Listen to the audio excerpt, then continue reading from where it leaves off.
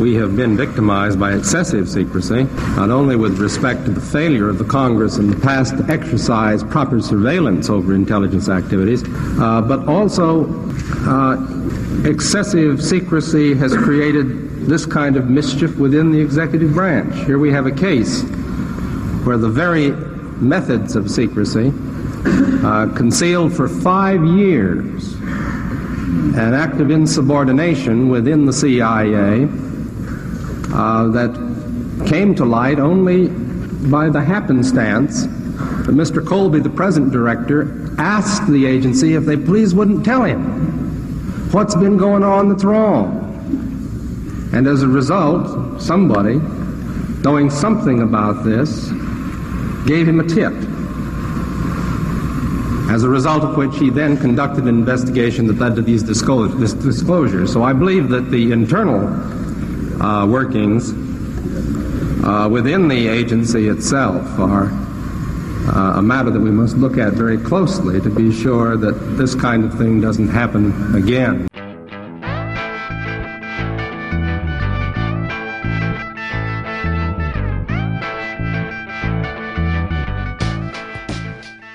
Hello and welcome to episode 33 of American History 2 and the very first one of 2017. I am Mark McClay, and as always, I'm joined by Malcolm Craig. Hello, Malcolm. Hello, Mark. Yes, 2017, new year, new presidency in the United States, which is going to be an exciting few years. I will refrain from comment at this point. Yes, let's. So we're delighted, moving on to the subject of our podcast today, away from contemporary issues, delighted to welcome as our guest today Dafydd Townley, who's studying for his PhD at the University of Reading. And we've wanted to get Dafydd on for quite a while because he's looking at an incredibly interesting and under-researched topic in the form of the 1975 Year of Intelligence, and specifically the Church Committee investigations into the American intelligence community. So welcome, Dafydd, and could you just tell us a little bit more about what your research focuses on?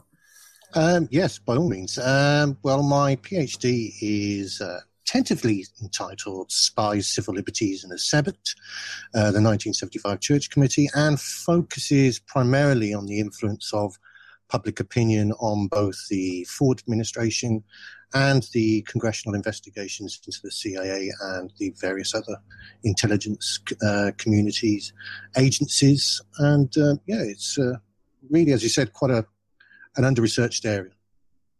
Brilliant. Well, we look forward to hearing more about it today. So, I mean, I guess for the listener, this is kind of, but not exactly, a sequel to our November podcast where we looked at the birth of sort of the CIA's covert operations program during the 1940s. And we took that right up to the late 1940s before we left off. So basically what we're going to do before we move on to 1975, the Year of Intelligence in the Church Committee, is we're going to catch up with the CIA, see how they've been doing across the 1950s and the 1960s. So Malcolm, I'm going to turn first to you. I mean, how would you characterize the CIA during the 50s and 60s? You know, what's its sort of purpose, its mission, you know, and was it broadly successful? Well, I mean, as America's kind of premier foreign intelligence and counterintelligence agency, it achieves a measure of both, I mean, success and failure in the 1950s and 60s. And some of that is to do with institutional factors, external factors, a changing global context, technological change, all that kind of thing. When we left it the last time, we were just on kind of the eve of the Korean War. And it's in this period that the CIA starts to really ramp up covert operations, particularly in the so-called third world or developing world. And it achieves particular success in bringing down Mohammad Mossadegh in Iran in 1953. And building on that success, it also brings down the government of Jacobo Arbenz in Guatemala in 1953-54. And what this says to the CIA and to the Eisenhower administration in the 1950s is that covert operations can work to bring in regimes that are more favourable within a Cold War context to American policy and American attitudes and lean more towards America. Now, there's also a story of failure in intervention here. There's a major kind of covert operation in Indonesia carried out by the Eisenhower administration in the mid to late 1950s, and that is a notable and very public failure. And we also have the CIA's remit as an intelligence gathering organization. And we see kind of a change here in how the CIA conducts intelligence operations. And this is very general, but the Eastern European intelligence organizations, such as the Soviet KGB and GRU, the East German HVA, are much, much better at the human intelligence angle. So spies, informers, all that kind of thing. It's very difficult for the CIA to penetrate the Eastern Bloc with spies because they get found out so easily. Now, there's various reasons for this. So it starts to concentrate more on technological solutions to the intelligence gathering problem. So we see the CIA being involved in the development of early spy satellites, which later transits over to the National Reconnaissance Office, and also spy planes, famously the U-2, which lasts a long time, and models of it are still being used today, and the Oxcart program, which eventually transforms into the later famous Blackbird high-speed reconnaissance plane. So this is kind of having an effect on the CIA, and we're starting to see also a change in the human structure of the CIA, where it had previously been made up of a lot of Ivy League graduates in senior positions coming from the humanities, all that kind of thing. We're starting to see a change over to a more technocratic, because of the technological changes, a more technocratic structure within the CIA. And Dafydd? Yeah, it's what's called by Locke Johnson, who's one of the leading scholars on the intelligence community, is the era of trust. It's really done everything that is done with the blessing of Congress. There is very little oversight. We have it's a time of what is termed as honourable men. There's supposedly 4 committees in Congress that do conduct oversight, which is supposed to be the Armed Forces and Appropriations Committees in both the House and the Senate. But neither are really interested, partly because they're afraid of questioning this anti-communist stance of the state. And Representative Michael Harrington most famously says that, when this is all revealed, all the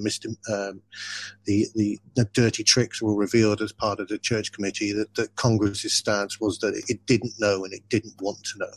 And I think it really is just an era where CIA are allowed to get away with pretty much what they want up until 1961.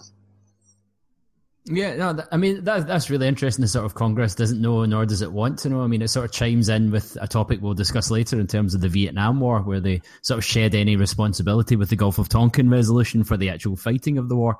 So it seems to be a theme that runs through Congress at this point. Out of interest, are there any figures, who emerge in the CIA in this era that sort of embody the institution in the same way as, the J. Edgar Hoover sort of ruled with an iron fist across the FBI, and basically almost, I'm sure if he was here, would say he was the FBI when he was in charge?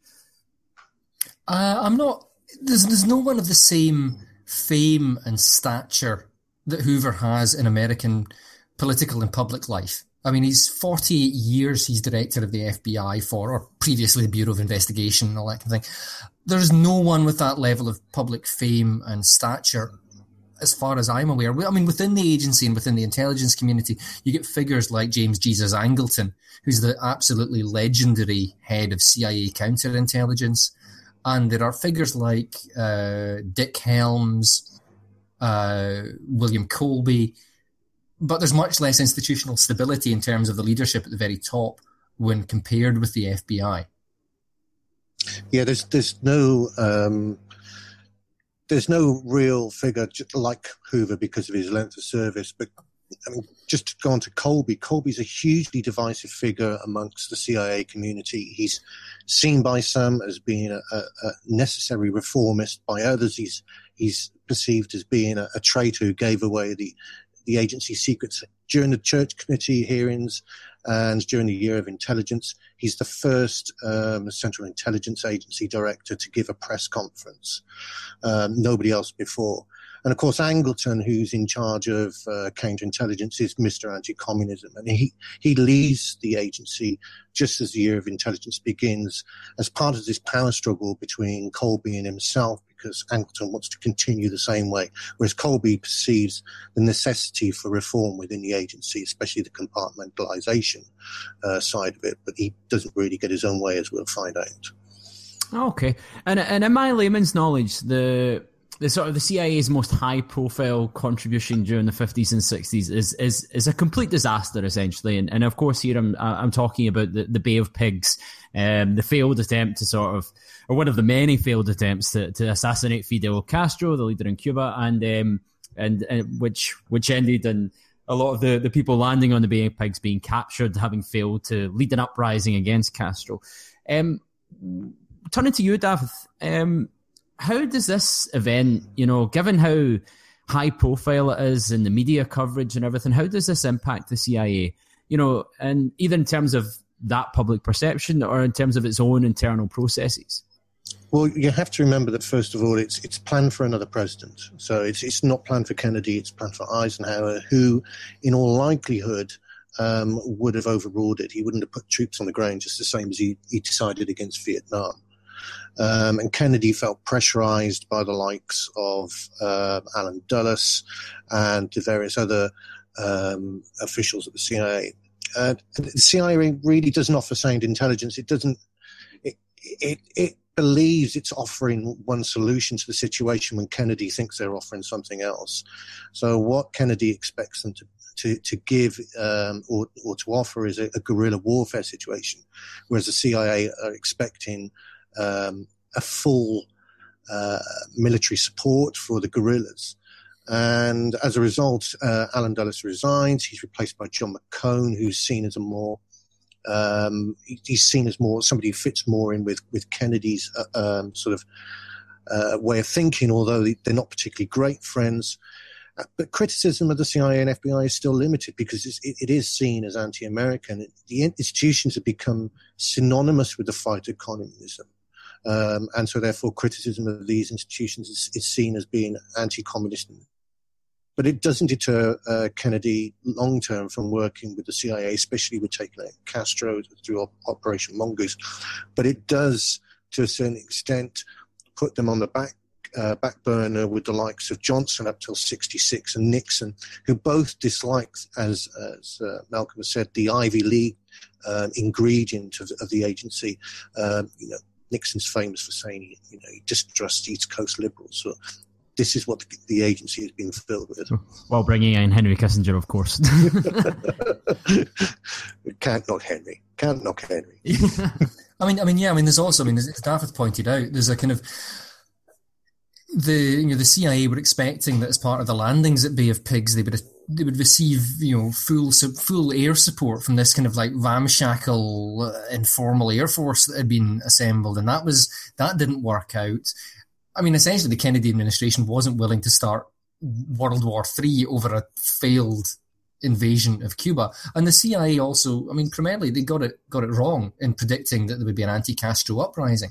It was a failure to kind of get the sense that Castro and the revolution were quite popular, and the dislike of the former Batista regime that many people in Cuba felt.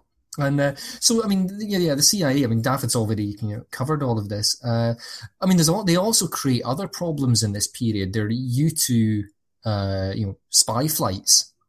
You have the Gary Powers kind of incident when the U-2 is shot down, and that sabotages a conference between Khrushchev and Eisenhower. It creates all sorts of diplomatic problems because the CIA is essentially running these spy flights into the Soviet Union that they're not actually meant to be doing. So there's all sorts of stuff going on at this time. Okay. And also their involvement in Vietnam, which we'll come to. Yeah, there's one thing I wanted to pick up on there on something that David said, on the basis that the CIA is almost protected by the fact that it's seen by attacking it as anti-American and almost pro-communist. I was just wondering, and I don't know if either of you would know this, does the CIA have any sort of significant role in any way to do with the sort of second Red Scare and McCarthyism in the 1950s? Well, that's primarily the FBI. Hoover's feeding information to McCarthy. Mm-hmm. But is the CIA at all involved? David, you know more about this than I do. Well, no, I don't think they are. It is mainly Hoover that's feeding information through HUAC to the likes of McCarthy and so on. He's very much of the opinion that that McCarthy is doing a great job. He's more than happy with what's going on. It's only when McCarthy starts losing it and gets starts taking on the army that Hoover backs off. He realizes McCarthy's gone too far, but the agency cleverly stays out of that.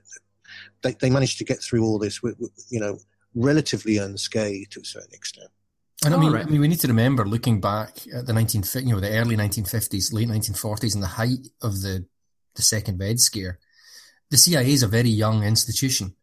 It's still coming to fruition. It's still finding its feet and finding the ground it needs to work on. So I think that that plays a part in it as well. Oh, right. That was really interesting. So we'd gotten up to the 60s there, and before we reach 1975, the Church Committee and the Year of Intelligence, there is, of course, as you've both hinted at already, the small matter of the Vietnam War, and of course the Watergate affair and the resignation of Richard Nixon from office as a consequence. Dafydd, how do these events sort of affect the CIA generally? Well, morale is at an all-time low, just before the Year of Intelligence. So we get Nixon resigns in 1974, and they've been involved in a series of huge disappointments in Vietnam, although something like Operation Phoenix, which William Colby is running, which is basically an assassination of NVA and Viet Cong within South Vietnam, which kills thousands of communist sympathizers and agents. There's questions asked over the agency's involvement in Watergate, although there's very little evidence towards that. Senator Howard Baker, who sits on both the Watergate Committee and the Church Committee, is the only one to do so. In his minority report, as part of the committee's final report, suggests they should have known in advance of the break-ins, that the CIA should have known about this. Although how they should have known to a certain degree about domestic intelligence, which is what they should be involved in, is entirely against the whole sort of remit of the agency. But the equipment used by the burglars was CIA sources, by Howard Hunt, who's a former CIA man. There's various former agents in there. But it's still very much trusted by the executive. So Ford comes into his office in August 74, and he very much trusts the agency. He's very much for it. He picks up pretty much where Kennedy left off, and he takes them, and he very much works hand in hand with them. And I mean, it's interesting. I mean, that E. Howard Hunt gets brought up there because he and like G. Gordon Liddy are former CIA men involved in the Watergate break-in, involved in the cover-up and all this kind of thing. And Hunt himself is an interesting figure. He was one of the people that was heavily involved. We talked earlier about the 53-54 overthrow of the Arbenz regime in Guatemala. Hunt was directly involved in that. And also, as a side note, Hunt in the 1960s is commissioned by the CIA to write a series of spy novels to try and challenge the popularity of James Bond, because the CIA think that James Bond and the image he gives of British intelligence makes them look bad. So they commission Hunt, who's actually already written thrillers before. He made actually quite a success with one called Bimini Run. And they commission him to write these books to try and challenge the popularity of James Bond, which is kind of fascinating in and of itself. Yeah, and the other small thing I wanted to raise was it not, and the sort of recent confirmation, about the fifth different confirmation now that Richard Nixon was involved in the Anna Chennault affair to try and undermine the peace process during the 1968 election while it was going on with Vietnam. I'm sure there was a note in that Nixon had Spiro Agnew, his vice president, threaten the CIA director Richard Helms not to disclose what he knew, otherwise he wouldn't be in the job long. So it's interesting, the sort of the politicization there. Just to go back to the Bond reference, one of the reasons why Kennedy was so enthusiastic about the CIA was because he absolutely adored Bond. Bond was he read so much of Fleming's novels. He was a massive enthusiast. He saw counterinsurgency sort of groups and agents working along the same lines as Bond. Completely unrealistic, of course. That's how he thought the CIA worked. But yeah, that's it's really quite a strange sort of affair how Kennedy gets involved in the CIA or supports CIA through his sort of huge love affair with Bond. And I suppose we should kind of cover, at least in brief, just in case there's anyone out there who isn't, familiar with what happens over Watergate, because it's not something we've covered in any great detail.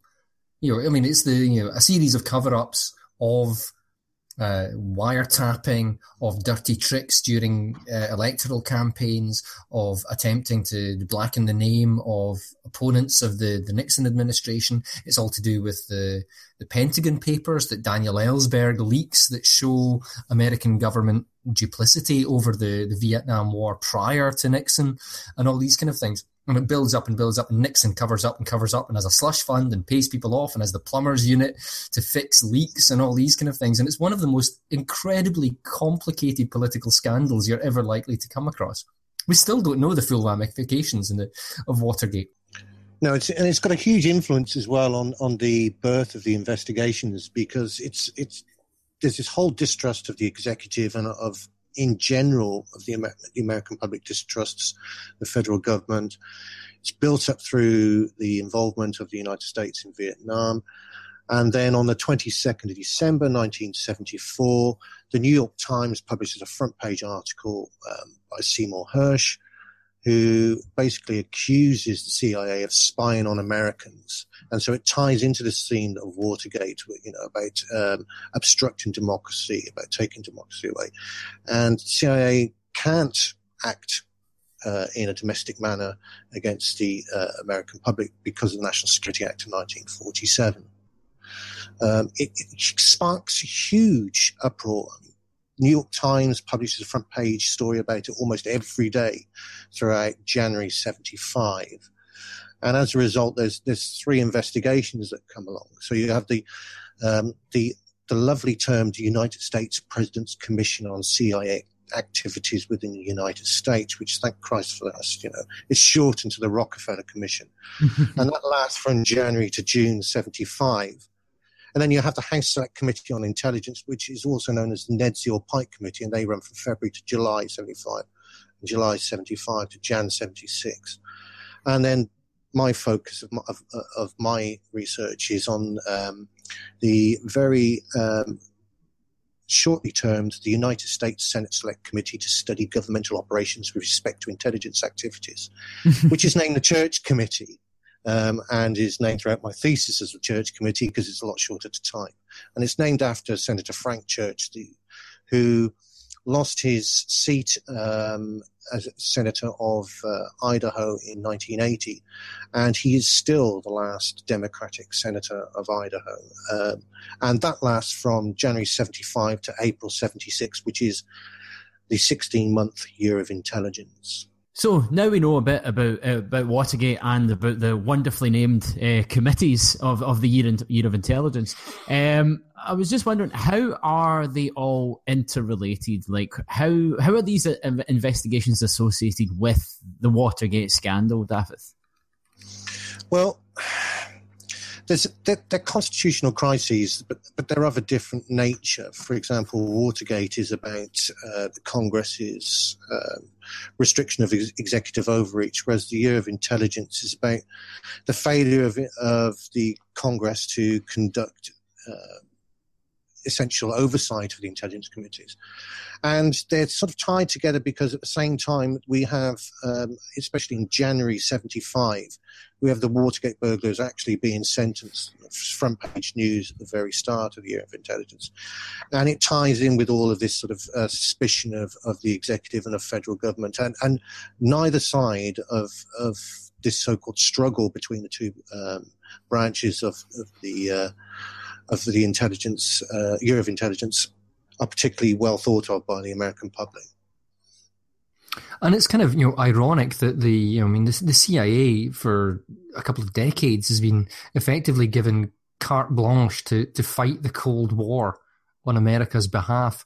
And then in the Year of Intelligence, all of that comes back to haunt the agency and haunt the American people. And I don't think there's any kind of coincidence that this all happens. I mean, of course, Watergate is a huge issue here and a huge influence on it. And I don't think it's any coincidence this all happens round about the time of détente. And there's many people within the United States and further afield who genuinely believe that we're entering a post-Cold War period. And the Soviet Union still exists, but the Cold War is now over. Jimmy Carter, who's elected, the same year as the Year of Intelligence finishes, although much later on, is referred to in some quarters as America's first post-Cold War president. Yeah, it's a massive influence on the way the agency is perceived is this period of détente. Even though to a certain degree Ford and Kissinger are being criticised hugely for their policy of détente towards the Soviets, it still has a massive influence on the way that the whole agency and what they've conducted is during the previous 28 years is how it's perceived by the American public. Okay, and so how does the CIA actually respond to the investigations internally? Well, we've got William Colby, who's the director of the CIA. He to the horror of some of the agents within the agency, he's quite open and quite accepting of what's gone on. He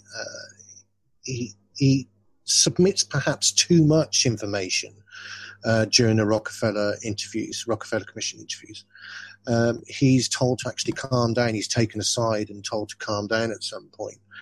And then once the Congress gets involved from the end of January onwards, there's this whole process of slowing down the information that is made available to the inquiries through the executive as part of a tactic of actually not so much covering up but making them less effective.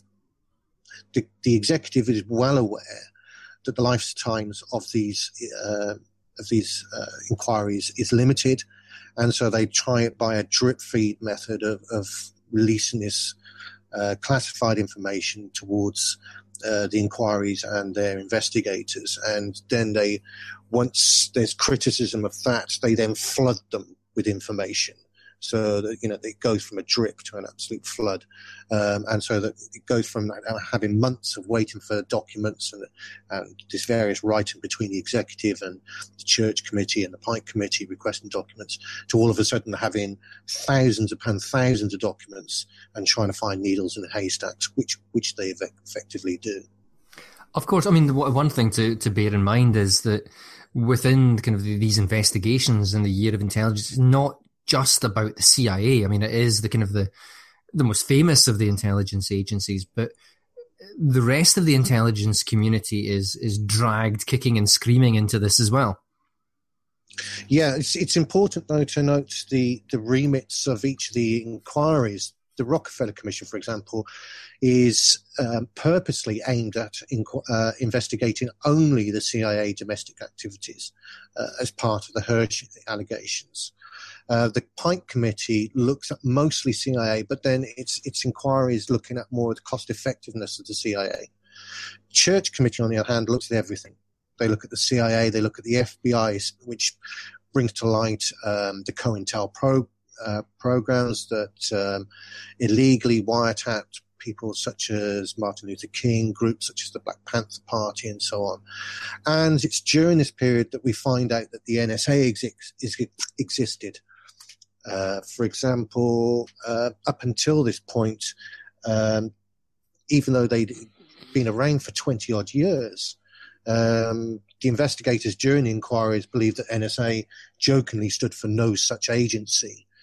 And it's the various collusion with organizations such as U.S. Postal Service, where the FBI looked at mail covers. The CIA had a mail cover system. There's the telegrams that they intercepted as well overseas and abroad. We have telephone companies involved. So it is the big stories is the CIA and the FBI, but it does include the whole intelligence agencies.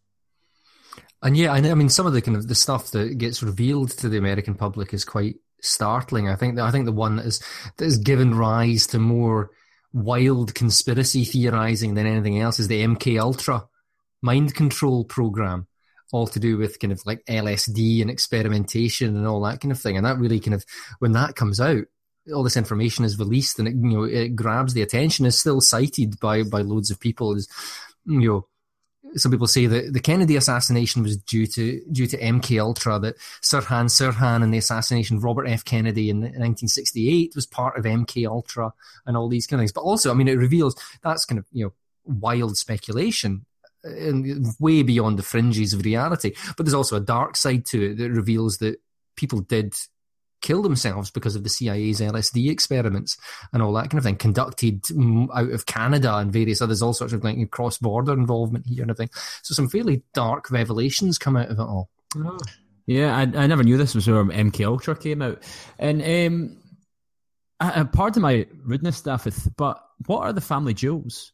The family jewels. It's a report compiled by Colby during 1973.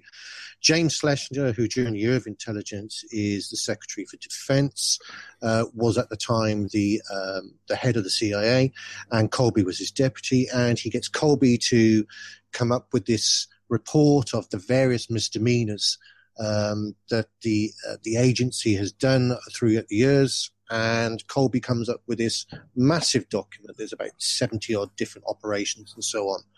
And it's this that Colby goes to Ford after Hersh's article is printed. And when Ford says to Colby, are the allegations true? Colby, rather frighteningly for Ford, says actually that's only the tip of the iceberg, and produces this document that is extensive, shall we say, in its misdemeanors throughout not just the 60s, but also the 50s and the 40s, what it's been up to since day one. Okay, and can I just, you've mentioned the name Seymour Hersh a couple of times for his sort of his significant New York Times article. I was just wondering what Hersh's sort of reputation is at this time, because I mean Hersh is sort of famously a sort of going against the grain investigative journalists, and sometimes can go out on at least in my opinion, the odd time can go on a bit of a wacky edge. But where do either of you sort of, how do you view Seymour Hersh? Well, Hersh at the time, you've got to remember he's a Pulitzer Prize winning journalist at the time. He's won his prize for his articles and stories on the My Lai massacre. He's a leading writer for the New York Times. I don't think he's yet gone down the complete conspiracy theory road, but he does at some point, especially with his later books on Kennedy. But at the time, he's still seen as a very well thought of, although for some too liberal writer. I'm not sure how you can be a too liberal writer, but he's perceived as that. But he writes continuously throughout the period, and it's, of course, in some ways, he's very much justifying his own original scoop, but he does carry on throughout the whole period writing about the Year of Intelligence. And of course, the media at this point are basking in the glow of having brought down a president. Seemingly, the famous thing about Woodward and Bernstein at the Washington Post doing all the stuff on Watergate. And I mean, of course, that's all the president's men kind of myth. It wasn't just Woodward and Bernstein. There were so many other journalists working on this affair and everything. And how it all... Woodward, Bernstein and Nixon. Yeah. There's also the fact that they're kind of the famous kind of source of theirs, Deep Throat, turns out to be the deputy director of the FBI, Mark Felt. So, there's everything starts to, connect up and all that kind of thing. But which leads me to actually, wanting to ask, Daffith about it. What role does the media play once the Year of Intelligence gets rolling and all these revelations are coming out of the Church Committee and all that kind of thing? What's the continued role of the American and perhaps the global news media in all of this? Well, initially it's huge. The American media, especially the printed press in the shape of the New York Times and the Washington Post, covered this story with a huge amount of intense observations and accuracy. The Times, of course, has a vested interest because it comes up with a scoop, so it has more articles and everything else. But as you said already before, Malcolm, this is the height of investigative journalism following Watergate. But unfortunately, unlike Watergate, which was in everybody's living rooms each night when they sat down to watch the news, there was always televised Watergate. It doesn't have the everyday public hearings like this, because Church comes to an understanding that he famously says at the start of the inquiry that his inquiry is neither going to be neither a whitewash nor a witch hunt. And he tries to conduct this in a serious manner rather than being sensationalist. But the lack of information that comes out, the Church Committee's first public hearing is until September, some 8 months after it starts. So the lack of information that comes out leads to sensational headlines, when things such as assassination involvement is included. And there's accusations then that these sensational headlines, which are generated by the press, are used by Church to springboard his attempt to run for the presidency in '76, which is actually false. But the support for the Pike Committee was initially it was huge, because Pike is seen as Otis Pike, that is, Representative Otis Pike of New York, is seen as a very clever investigator. But it wanes because the Pike Committee is accused of McCarthyism over something called the Boyett Memo. And the Boyett Memo was a memo written by a very junior state official criticizing the government policy. And the Pike Committee wants to speak to Boyett, and Kissinger refuses to allow this person to come in and give testimony. And as a result, the executive turn up at the Pike Committee and basically tell the Pike Committee that they're refusing to play ball anymore. And then we have really probably the biggest use of the media by the executive is with the murder of Richard Welsh, who's the CIA chief, in December 1974 in Athens. And it's used by Ford and Kissinger to maximum effect to discredit the congressional agencies, the congressional inquiry, sorry. His body's brought home with massive ceremony. Ford and Church are there at his funeral. It's this huge thing, and it's all with an intent to show that the agency's findings are a risk to the actual agency's employees overseas. Just a quick question: How is Richard Welsh murdered? He's actually murdered by not by anybody after him because he's a CIA guy. He's a rather unpleasant man, apparently, or he's perceived as being. He has a few local enemies within Athens. He's well known for being the CIA guy. It's not a secret. But the Church and the Pike committees, because they have released classified information, are seen as contributing towards his death, which is completely false. And also, as well as the Church and Pike committees getting blamed for it, there's kind of former CIA agents who are now kind of apostates and anti-secrecy advocates get blamed for it as well. Like Philip Agee, who's now living in Britain, he published a book that he couldn't get published in the US called Inside the Company, the CIA Diary.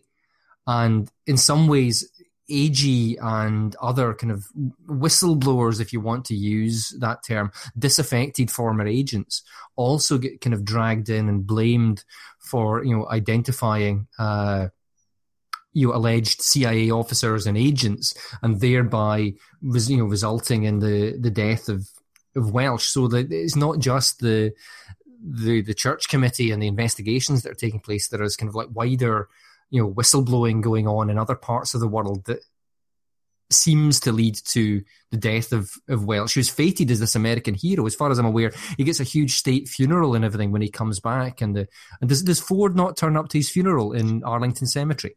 Yes, he does, and it's a massive sort of the transport plane that is actually circles around the airport before it lands, so that his coffin is seen on the news live as it comes off the plane. It's all stage managed. But just to go back about other agents, the whole year of intelligence opens the floodgates for information about the agencies to come spinning out. And it's without the year of intelligence, there wouldn't be any intelligence studies in terms of academia. Prior to this, it's all conjecture. It's all theory about the role of agencies within a democratic process. After this, we then suddenly have a huge amount of documents and evidence that intelligence historians can suddenly start using to write histories like Locke Johnson and Roderick Jeffrey Jones. So just to return to Frank Church, because he's quite an interesting character. I mean, you wouldn't be writing a PhD thesis on him and his committee if there wasn't some interest there. There's a persistent accusation, which you've touched on before, that Church is just using this as a springboard for his presidential ambitions.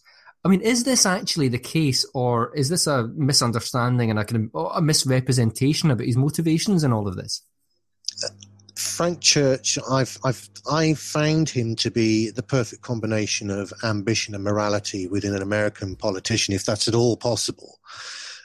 He's a hugely ambitious guy. He wants this chairmanship of this committee. He's also chairman of the aging committee. He's also he goes on to become chairman of the foreign relations committee. But this is his big publicity effort. Does he use it as a springboard? No, I don't think he does. He does have presidential ambitions. That's been spoken of before this committee. But the year of intelligence really is a struggle for public approval between the executive and the church committee for the recommendation of their reforms of the agency. So Church needs the publicity for two reasons. He needs it for public education and public approval. He wants to educate the public in what the CIA have been up to, about the dangers of unchecked authority within the executive branch, within a democratic system. He also wants public approval for the committee's reforms or suggested reforms of the intelligence agency rather than the executive reforms, because the executive reforms are really just maintaining the status quo. With regards to his presidential aspirations, advisors such as his executive assistant, when I spoke to him, Mike Wetherell, they actually wanted him to enter the presidential race earlier. Church doesn't enter until late February once the work of the committee is done. And Wetherell wanted him to go in for the Massachusetts primary, which was on March 2nd, but he couldn't do that because it was too late. And he actually enters a race in late February. Church says no. Church is adamant that he doesn't want any involvement in the presidential race until after this. And you look through the archives over in Boise State University in the Frank Church Papers collection, and there's a survey done in September of 1975 during the middle of this, a public opinion survey, and it recommends that Frank Church does this, that, and the other. And Frank Church actually says no, he refused to make any work on this. That's not to say none of his advisors did, but Church actually was focused entirely on the investigation. And so he enters the race in late February. He wins Nebraska primary, Idaho primary, Oregon primary, and Montana primary. He just falls short in Rhode Island, but his chance at Democrat nomination goes when Jerry Brown stands in California, wins California. If Church had won California, it may well be that he would have beaten Carter to it. Would he have been a good president? Some of his advisors think possibly not. I spoke to another advisor of his who said that he felt that the church was maybe a bit too intellectual to be a president. He's very quiet guy in a big room. He's not a big social guy. It was his wife, Bethine, that was the woman that went around the room and shook hands. But that's not to say he didn't have the ambition to be president. He would have accepted the vice presidency for the way and was interviewed for it or went to meet Carter for it, but unfortunately never got it. Yeah, and one of the interesting things about Churches as well, that it was revealed later that the NSA had spied on him. Yes, when he was overseas, his telegrams and his letters were intercepted by them as he spoke to home, which is, it's rather. It must be disconcerting to find out, the people that you're looking after are actually been doing what you've been fearing. Yeah, exactly. So, I mean, aside from Church's political career, what are the actual political outcomes of this investigation, or the investigations?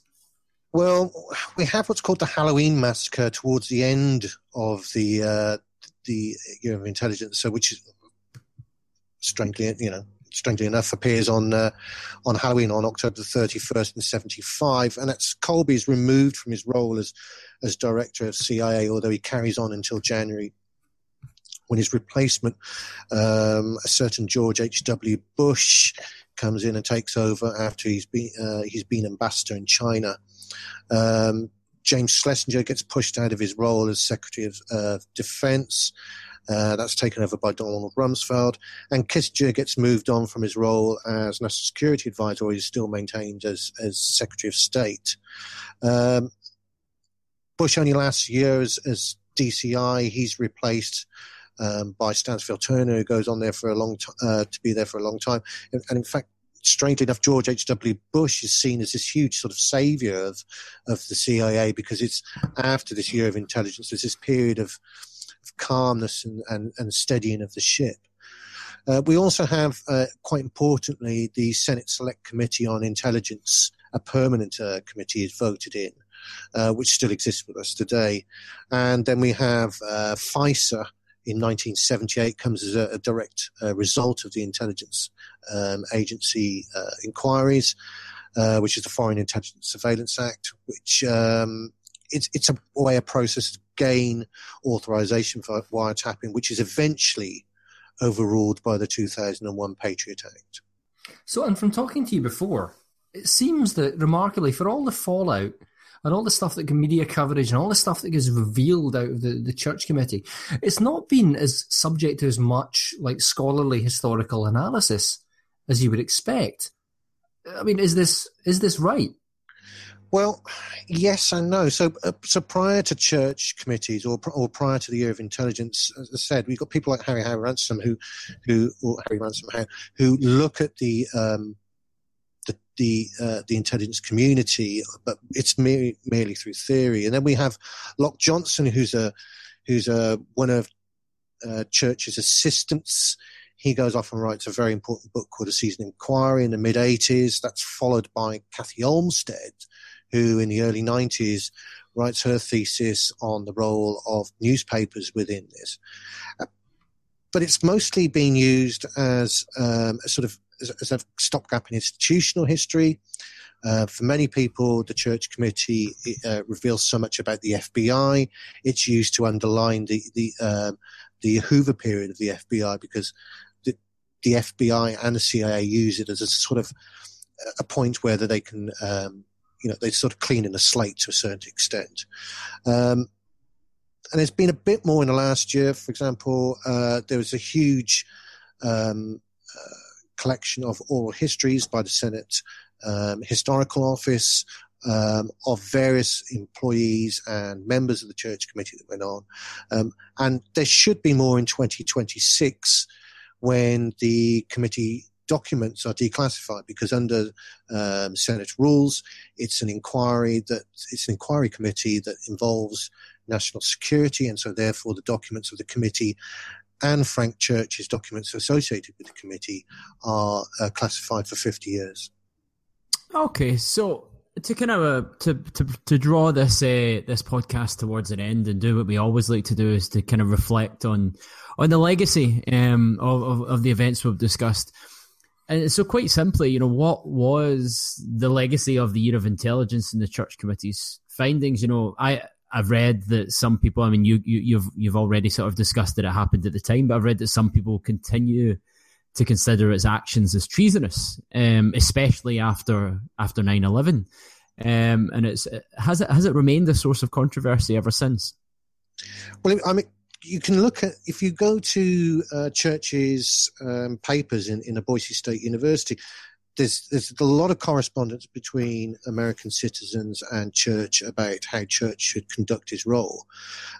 Bing Crosby famously writes to him at the end of 1975, and there's this sort of 3 or 4 letters between him and Church talking. He questions the patriotism of Church in investigating such an agency, but it's not really until after 9/11 where we have I think it was the day after, that Kissinger and Baker both blame the investigations of the 1970s for weakening the CIA and FBI. But I think that's unfair, because Church's recommendations weren't about condemning the agency.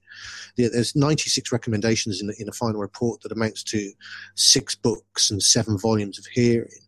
And they're more about making the agency efficient and constitutionally acceptable. At no point do any of the agencies, and this is Church involved, who's as much a critic as anybody else, and Pike, at no point do they even recommend the expulsion of the CIA from the intelligence community or damning it. And these accusations are mostly partisan, there's recently, especially in 2014, there's been a lot of calls for a 21st century Church Committee after the Snowden's revelations of history almost repeating itself with the NSA PRISM program. And I mean, I've kind of looked a little bit into the effect in the UK, which is kind of interesting, or the lack of effect in the UK. And what happens with Church and the other investigations is that there are journalists working for the BBC who see the Church Committee in action, who actually go to the United States and see the Church Committee in action, and are influenced in their thinking about the situation in Britain, because the British government doesn't admit until much later on that the British intelligence agencies MI5 and MI6 and GCHQ even exist. It denies the very existence of them. So this provokes journalists to start investigating, and it provokes politicians to call for the kind of openness, perceived openness, that's coming out of what's happening in the United States. So in the United States, you have things like the Government and the Sunshine Act and the Intelligence Oversight Act and stuff like that. And there's a resistance from Margaret Thatcher's government that comes in mid-1979 to increased openness regarding the British intelligence services, despite the demands that are coming from other politicians and from journalists. And you also see things like the Scottish journalist Duncan Campbell in 1976 is the first journalist to really expose the existence of the NSA's connections with British GCHQ. And he kind of it names GCHQ in 1976, which is kind of influenced by what's going on in the United States and the activities of Philip Agee and various other disaffected intelligence officers. So there are ramifications on the British side of the Atlantic, but resistance to something like that happening in the UK. And it's not till much later that there's any openness about British intelligence. Okay, and I've got a final. Oh, sorry, Daffy, on you go. Sorry, I just wanted to jump in there. There's also, quite importantly, there's a cultural thing as well. There's 2 films that flank either side or bookend either side of the Year of Intelligence. The first one is The Conversation, which stars Gene Hackman, which is about somebody who collects surveillance on various other people, and at the other end we have 3 Days of the Condor, which is Robert Redford, which is about the CIA operating within the daylight within the United States. And they're 2 great films, but they very much tie into this culture of this sort of secret government that goes on without people knowing. And from these investigations and their revelations of warrantless wiretapping and surveillance and so on, there emerges this conspiracy theory culture that really does take off I mean, we can look at sort of 20 years later, things like the X-Files.